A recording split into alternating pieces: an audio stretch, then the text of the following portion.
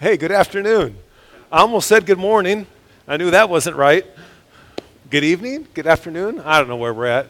Sun's out. It's beautiful. It's good to see you guys. Hey, I love doing this, right? To gather and to worship our Lord and then to hear from him through his word. My challenge to you is that you never grow tired of that. Please don't grow weary of being in the Lord's house. Don't grow weary of being in the presence of God, being with his people, worshiping him, centering your lives and every part about you just focused on Christ. Don't ever tarry, don't ever grow weary in doing that, please. Whether that's here or whether that's somewhere else, he is the King of Kings and the Lord of Lords. Pay him the honor that's due his name and glorify him in the way that he's worthy of. Amen? We have a team of people going to Honduras. They're leaving late Thursday night. So late Thursday night, it's really Friday morning when they leave, right? So I want to invite all those that are here that are going on that trip to come up here because I'm going to pray for you. So if you're going to Honduras, would you please work your way up here, and we just want to love on you and support you and pray for you. Yeah. I'm here, nice and center, where everybody can see you. Mickey, you're going? Yeah, look at her. All these kids, and even the other ones, don't even add up to my age. I think if you throw me in there with all of them. Yeah. I think we have a total, how many are going? 11. 11, 12, 13, something like that. So I just, on behalf of the Lord and on behalf of the church and the Lord's causes and purposes, I just want to say thank you to you guys for putting yourselves out there and taking some time out of life and your busy schedule to do something that might be a little scary, some unknowns, but the Lord is just, he honors you and he blesses you, and I'm just so proud of all you guys for doing this. Thank you so much for being an example to us and to those that know you and love you and that are praying for you. What a blessing. Thank you so much. Yeah.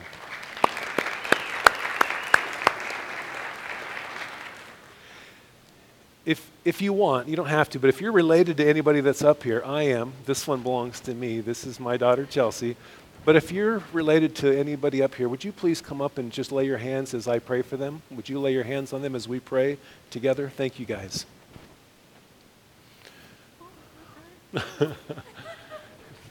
This is Marina, this is Mia, this is Chelsea, and this is Mickey.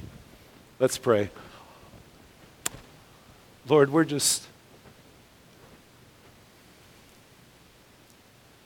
so thankful that they, like you, are sacrificing for the benefit of somebody else. That's truly when we're most Christ-like, when we give of ourselves for the benefit of somebody else. And so, Lord, I commend them and I thank you for them. Lord, I pray that as they go, yes, we know that their lives are going to impact the lives of others, but their lives will be impacted as well. And so, Lord, I pray that you do exactly what you've intended to do. Help them to be obedient. Help them to trust you. Lord, blow their minds while they are there. Begin even now, Lord, to prepare them, watch over them, bless them, and keep them. We lift them up to you. We're so grateful for each and every person here. In your name we pray, and everybody said, amen. Thanks, you guys.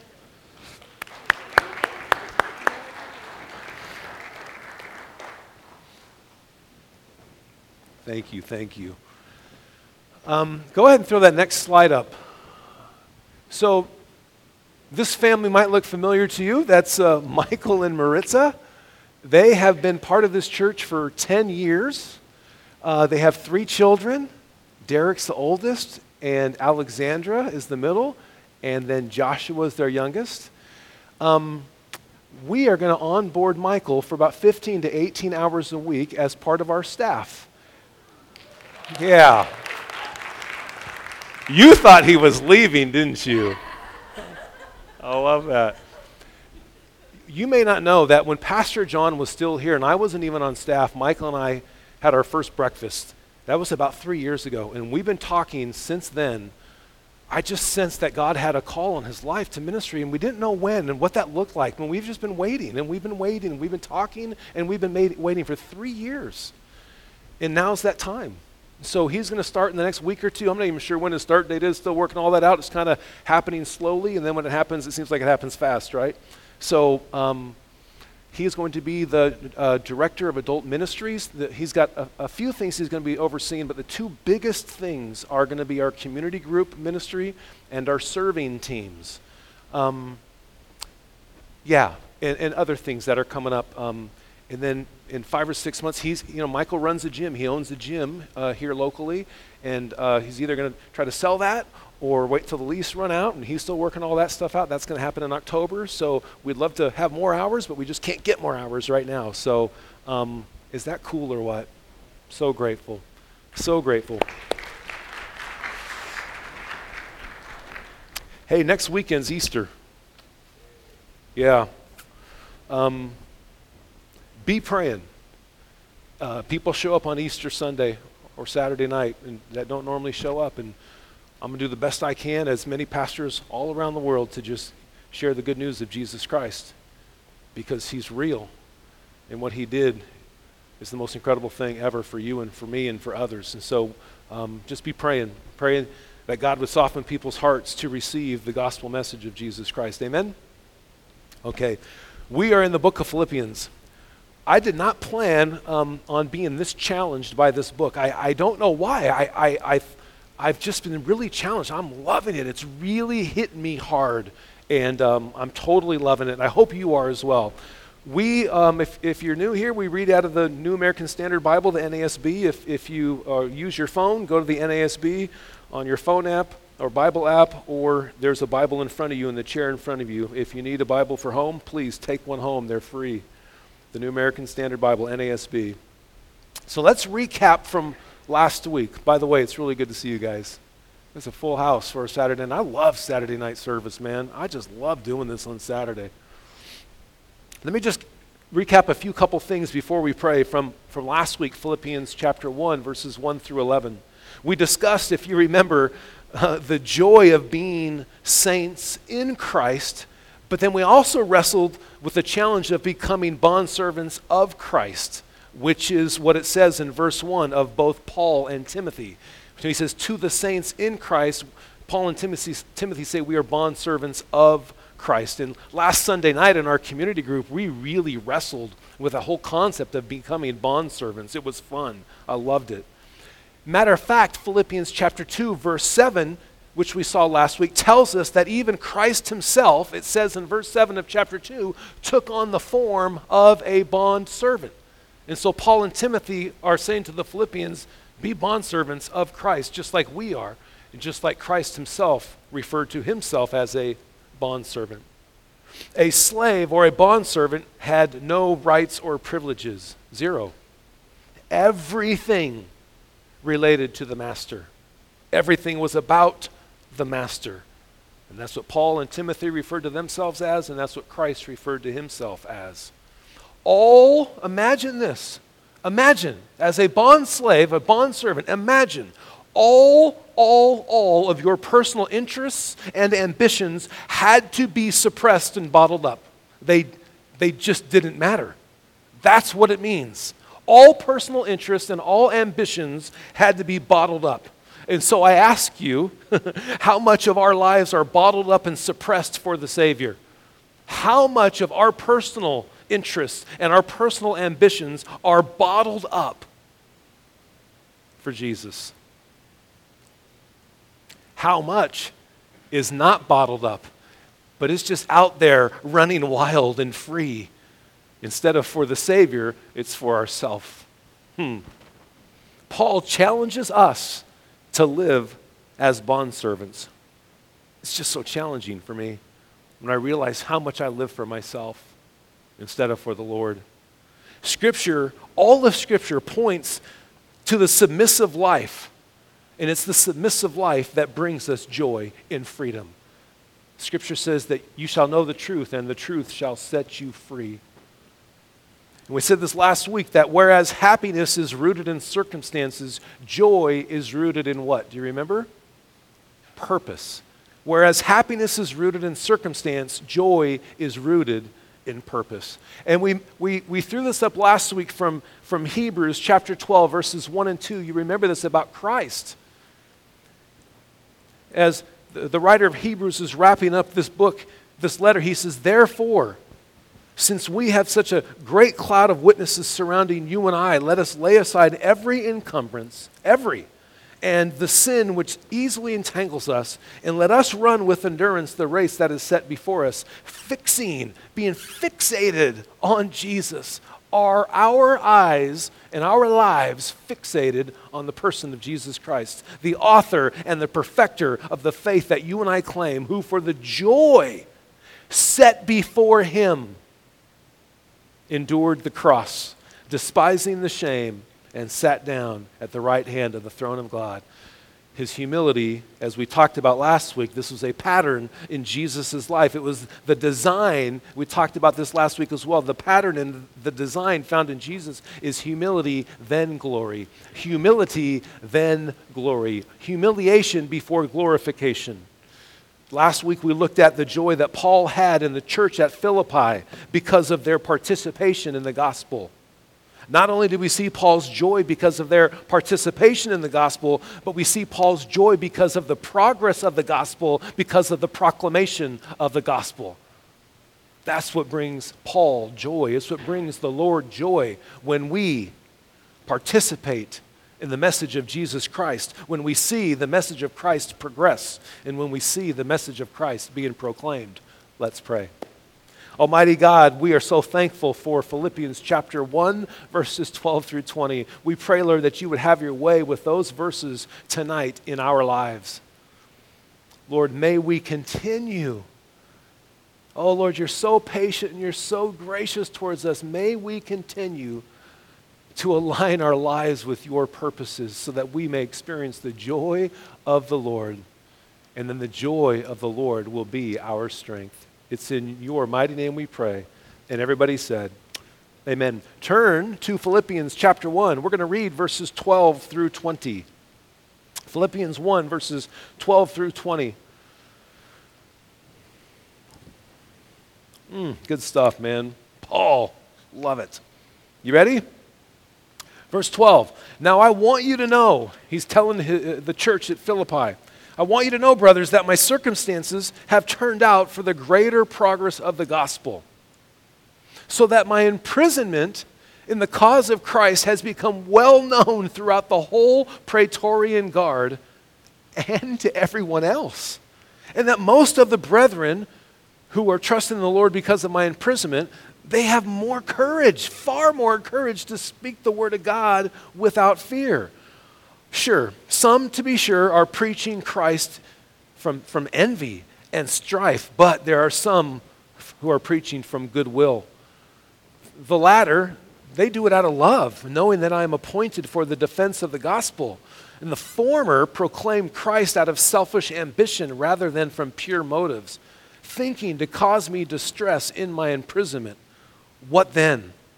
Only that in every way, whether in pretense or in truth. Pretense means false motives. Whether for false motives or pure motives, Christ is proclaimed, and in this I rejoice. And he says it again, yes, and I will rejoice. For I know that this will turn out for my deliverance through your prayers and the provision of the Spirit of Christ, according to my earnest expectation and hope that I will not be put to shame in anything, but that with all boldness, those going to Honduras are going with boldness. Christ will even now, as always, be exalted in my body, whether by life or by death. Amen. C.S. Lewis, I'll put a quote up on the screens. He says this. He says, I believe that there are many accommodating preachers. You might want to say compromising preachers.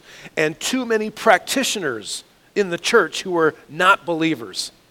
Jesus Christ did not say, go into all the world and tell the world that it is quite right. Oh, everything's fine. The gospel is something completely different. In fact, it is directly opposed to the world. Paul is preaching the gospel, and they're not really happy about it because he's not telling them that everything is quite right. We want to hear that everything's quite right, but that's just not what the gospel is. The gospel says that everything's quite wrong. And Christ came to fix all that was wrong and make it right again. Here's our outline. The first 3 verses, 12 through 14, are about the gospel progress, and the next 3 are about gospel problems, people preaching from impure motives. But Paul says no problem as long as the gospel is proclaimed, and those are the last 3 verses. Let's read verses 12, 13, and 14, our first stanza. Let's reread 12, 13, and 14, gospel progress. I want you to know, brothers, that my circumstances have turned out for the greater progress of the gospel, so that my imprisonment in the cause of Christ has become well known through the whole Praetorian Guard and everybody else. And most of the brothers are trusting in God because of my imprisonment. They have more courage to speak the word of God without fear. Wow. Some great things are happening through some very interesting circumstances of Paul's imprisonment. So look at here, verse 12. Paul, you can see how it starts. Paul wants the Philippian church, that he wants them to know something. And so he starts that way. He says, I want you to know. So what comes after is probably going to be pretty important. Paul wants us to know something. See, they love Paul, and they know he's in prison, which is bad, right? All right, it's bad. Like, you're in prison. That's not usually a good thing. They know he's in prison. That's what they know. But oftentimes what we know is not what is. He knows what they know, but what they don't know is what is. It's just what they know. But he knows what they know, but it's not what is. You get what I'm saying? Oftentimes what we think we know is not what is. What is, not what we know is. I hope you're confused, because that's my whole point. What he does want them to know is this, is that his circumstances, this is what he says, I want you to know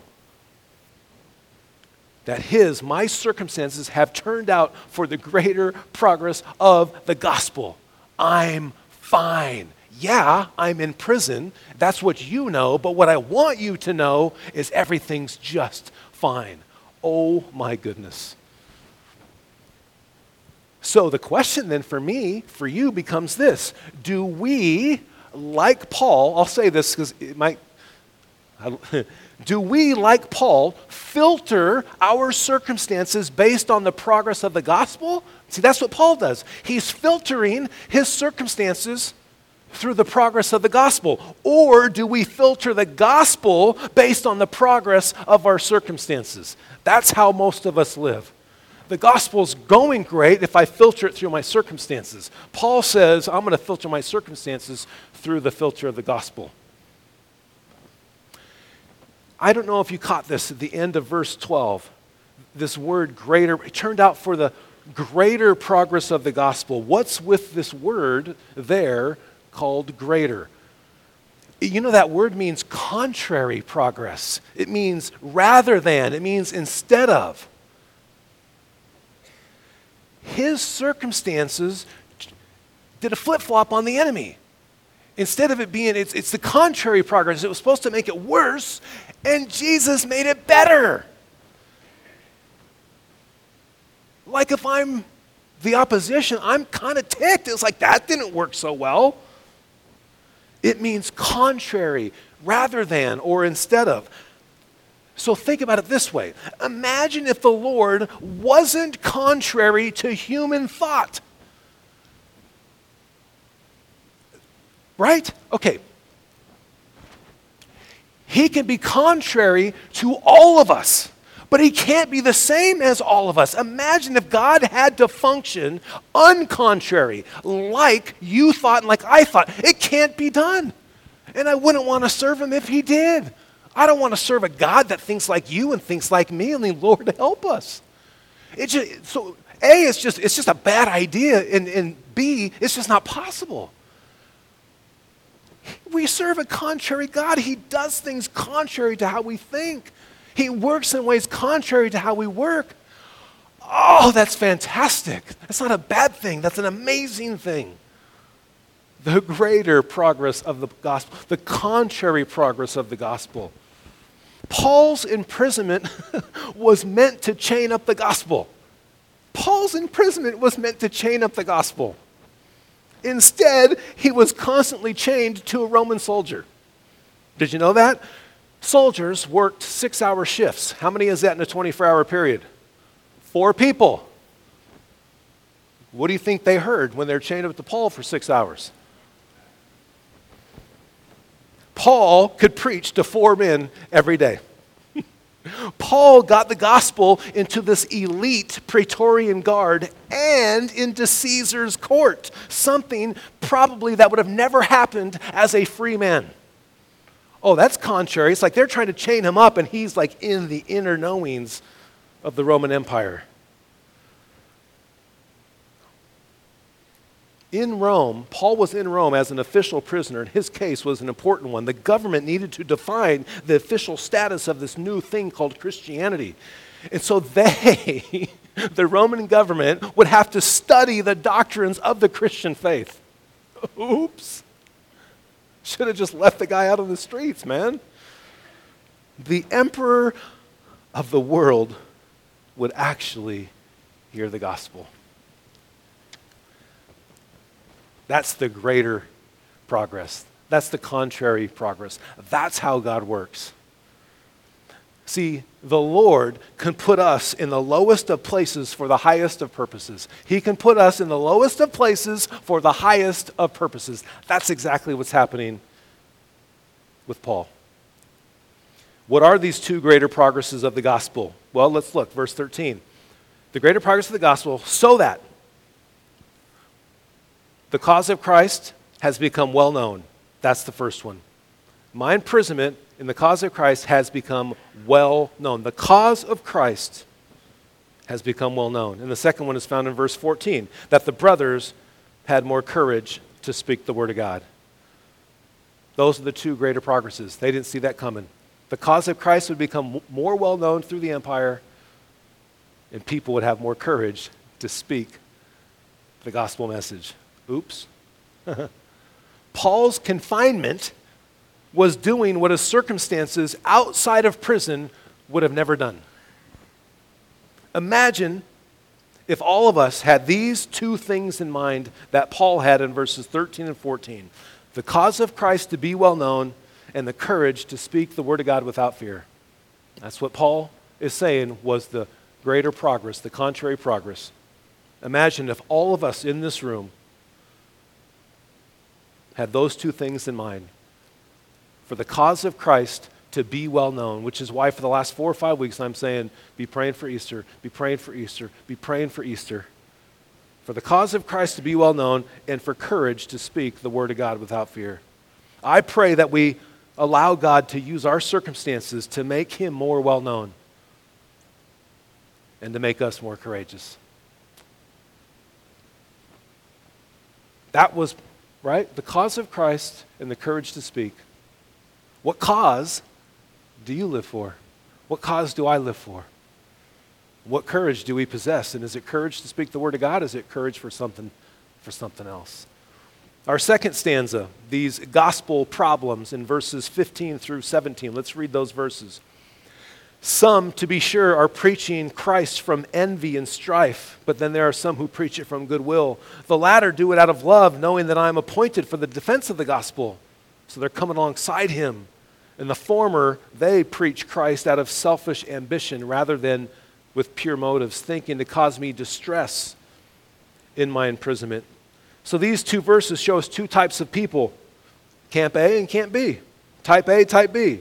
Those preaching from goodwill, love, and pure motives, and those preaching from envy and strife and selfish ambition, trying to cause Paul distress or increase his suffering while he's in prison. Interesting, isn't it? See, here's the thing. Within the Lord's church, we will find the misuse of an awesome tool, the Word of God, for some unhealthy reasons. This happens. These are believers. They know Jesus Christ. These are brothers in Christ. Within God's church, we will find misuse of His Word for some unhealthy reasons. Some believers, for some unknown reason, did not love the Apostle Paul or appreciate his work. And there's a whole lot of theories as to why that might be. We don't have time for that. Even though what they were preaching was doctrinally sound, they promoted themselves. They had selfish ambition, and there's never a place for that in the kingdom of God. Although they were doctrinally sound, they promoted themselves, and they tried to get people to follow and support them, and instead of perhaps not Paul. Paul, all he ever did was point people to Christ. Other people were pointing people to themselves. It happens in the church, often. Instead of asking, have you trusted Christ, they asked, whose side are you on? Ours or Paul's? It's like, really? We know through Paul's letters that division in the body of Christ brought Paul grief. But his rejoicing in this section is because the gospel was being preached. So surely Paul's grieving. He's just not making note of that here. He's making note of the joy that he has, knowing that the gospel is still being proclaimed. Wow. What a soldier. Let me tell you the story. It's a matter of historic record that two great English evangelists, John Wesley and George Whitefield, disagreed on doctrinal matters. Both were very successful, preaching to thousands and seeing many come to Christ over their decades of ministry. Somebody asked Wesley if he expected to see Whitefield in heaven, and the evangelist replied, "No, I do not." Hold on.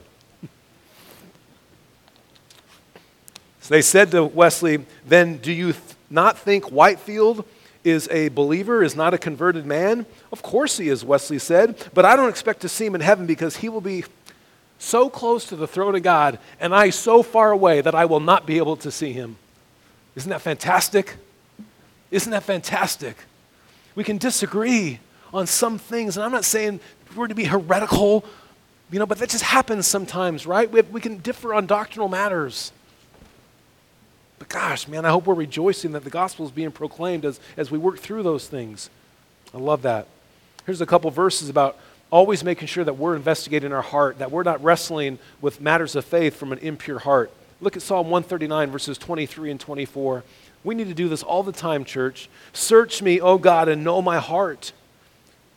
Try me and know my anxious thoughts, and see if there be any wicked or hurtful way in me, and lead me in the everlasting way." We must always be examining our hearts. We must be brushing up against the gospel. We must be on our knees, having the Holy Spirit show us the guilt of our sin and the guilt of our uncleansed heart. We must be in relationship with brothers and sisters in Christ that can say, "Hey, I love you, but that looks nasty in your life. You need to fix that." We need to say, "Search me, O God, and know my heart." 1 Chronicles 28:9, David is giving these words to his son Solomon. He says, "As for you, my son Solomon, know the God of your father and serve him with a whole heart and a willing mind, for the Lord searches all hearts and he understands every intent of the thoughts." Here's what's dangerous, right? "If you seek him, he will let you find him. But if you forsake him, he will reject you forever." Ouch. The Lord knows our hearts, man. We got to be honest with the Lord about the things that go on in our hearts so he can correct those things, so that we don't have division and we don't pursue our own things, but that we can have unity. Our third stanza is the gospel proclamation in verses 18 through 20. Let's read 18, 19, and 20. "What then? Only that in every way, whether for false motives or pure motives, Christ is proclaimed, and in this I rejoice. Yes, I will rejoice. For I know this, that this will turn out for my deliverance through your prayers, the provision of the Holy Spirit, according to my earnest expectation, hope, that I will not be put to shame in anything, but that with all boldness Christ will even now as always be exalted in my body, whether by life or by death." This section, 18, 19, and 20, opens with the two words, "What then?" What then?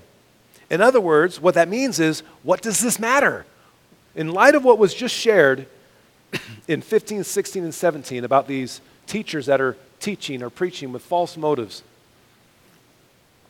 Paul says, what does it matter? Well, let's look at what mattered to Paul. He's going to tell us. He says, what does it matter? What matters in those verses?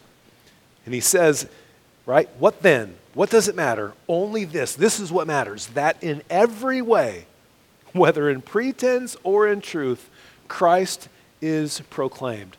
That's what mattered to Paul. What then means, so what does it matter? I'm going to tell you what matters. That Christ is proclaimed. And so look how Paul responds to this thing that matters to him.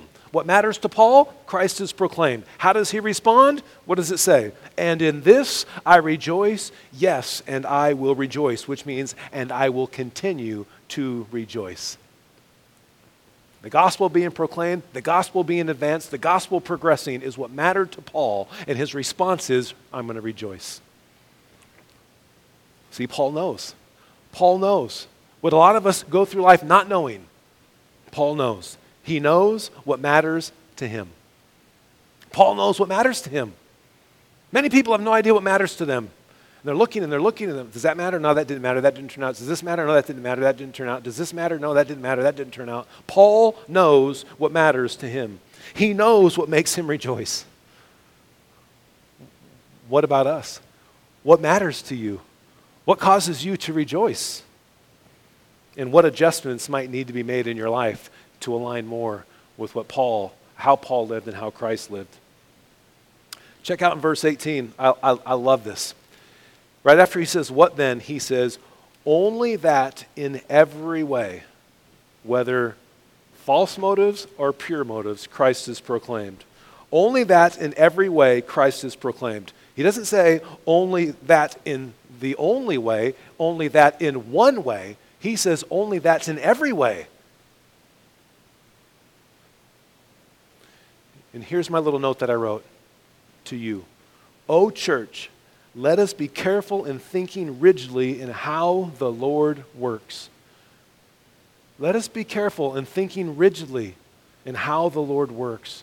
There's so many different manifestations and different types of churches that are doing incredible things, and oftentimes we criticize, well, I don't like the way they do this, and I don't like the way they do that.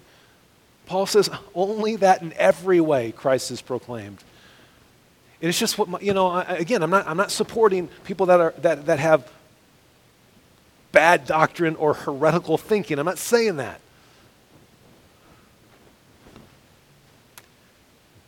Only the Lord really knows the hearts of anybody and any pastor or church. And so my wife and I, we just wanted to say in every way, whether in pretense or in truth, Christ is proclaimed. And come alongside that and support that and love on those people. So, this might be my request to you then. Right? Based on verse 18, right? Only that in every way, whether in pretense or in truth, Christ is proclaimed, and in this I rejoice. So here would be my request, that church, which you already are very gracious towards me, and I'm very thankful for that. I would still request that even if I stub my toe now and then, which I might do, maybe I've done that. Can you and will you please rejoice like Paul does? Can you and will you please rejoice? Paul could, and he wants us to as well. I'm going to stub my toe once in a while. I don't know, maybe I have already. I don't know, in the 3 years I've been here, maybe I've stubbed my toe.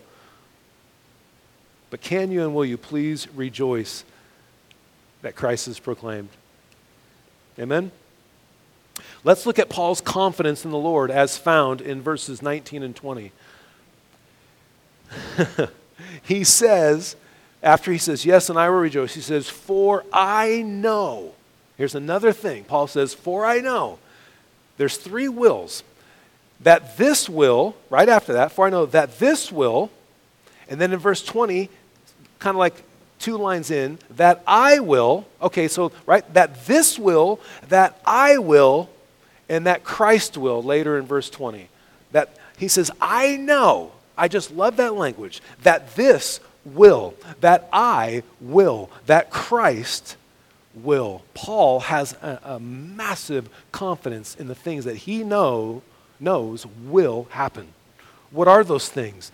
For I know that this will turn out for my deliverance or for my salvation through your prayers and provision of the Holy Spirit according to my hope. I know that I will not be put to shame. That's the second thing, right? So I know that this will turn out for my deliverance. I know that I will not be put to shame in anything, but that Christ will, as always, be exalted in my body. I will not be put to shame in anything. He knows this. This will turn out for my deliverance. I will not be put to shame, and Christ will be exalted in my body. Those are the three things that he knows. Wouldn't we love the confidence that Paul displays in those verses?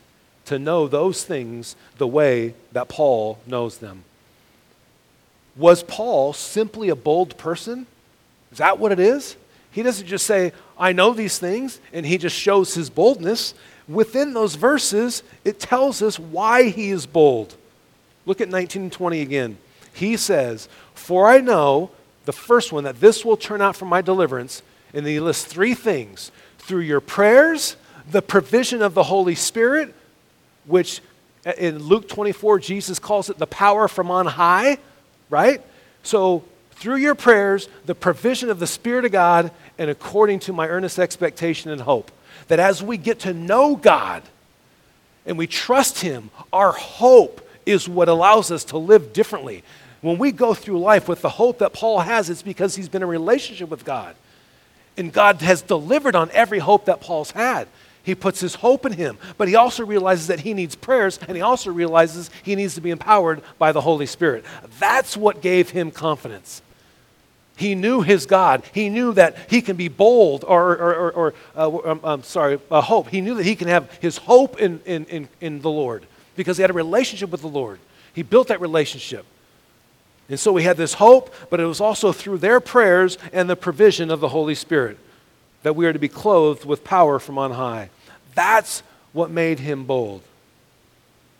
These three elements lend themselves to a life of boldness. As we get to know our Lord, our hope grows. We get to know God's people, and we have people praying for us. And then we rely mightily on the power of the Holy Spirit. That's why Paul was bold. He wasn't just bold on his own. He had people praying for him. He was empowered by the Holy Spirit, and he built a relationship with his God that gave him hope. So in closing, Paul's bonds,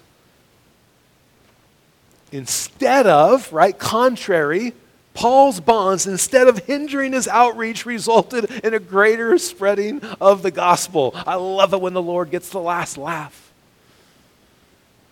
Because here's the reality. This is difficult maybe. Our hardship, not always, but our hardship is often his handiwork. Our hardship is often his handiwork. I'll put a quote on the screen out of one of my commentaries. It says, he did not complain about his chains. Instead, he consecrated them. He ordained them. He set them aside. He consecrated them to God. And he asked God to use them for the pioneer advance of the gospel. In other words, God, do something you've never done before. And that's exactly what God did when he answered his prayers. He didn't complain. He consecrated. And so maybe that's our challenge when we go to complain, to say, Lord, I want to consecrate this to you. Do a pioneer work in my life. Do a pioneer work with whatever it is that you're doing in my life. Let me close with this story. This is written by a pastor. He says, while recovering in the hospital from a serious auto accident, I received a letter from a total stranger who seemed to know just what to say to make my day brighter. In fact, I received several letters from him, each one better than the one before. I was finally able to meet him personally and was amazed to discover the following. He was blind, a diabetic, handicapped because of a leg amputation, in the second amputation, leg being amputated in the next week, and that he lived with and cared for his elderly mother.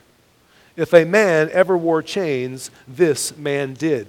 But if a man ever was free to pioneer the gospel, this man was. He was able to share Christ in high school assemblies, before service clubs, at the Y, before professional people in meetings that would have been closed to an ordained minister. My friend, this pastor writes, had the single mind. He lived for Christ and the gospel. Consequently, he shared the joy of furthering the gospel. Man, Our chains may not be as dramatic or difficult, but there is no reason why God cannot use them in the same way. Amen? Good word for us.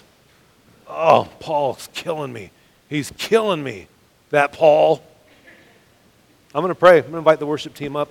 They're going to close this in song. And if you need prayer after our service, please see our prayer team so that you can be bold like Paul and be prayed for. Lord, we thank you for these verses. Holy Spirit, we just give you permission to speak to us and to make us uncomfortable and to encourage us to just have conversation with you about what you have for us through your word. We thank you for this time. We thank you for Paul's example of finding his joy in the purposes of our Lord. Lord, we love you. We thank you. It's in your mighty name we pray. Amen.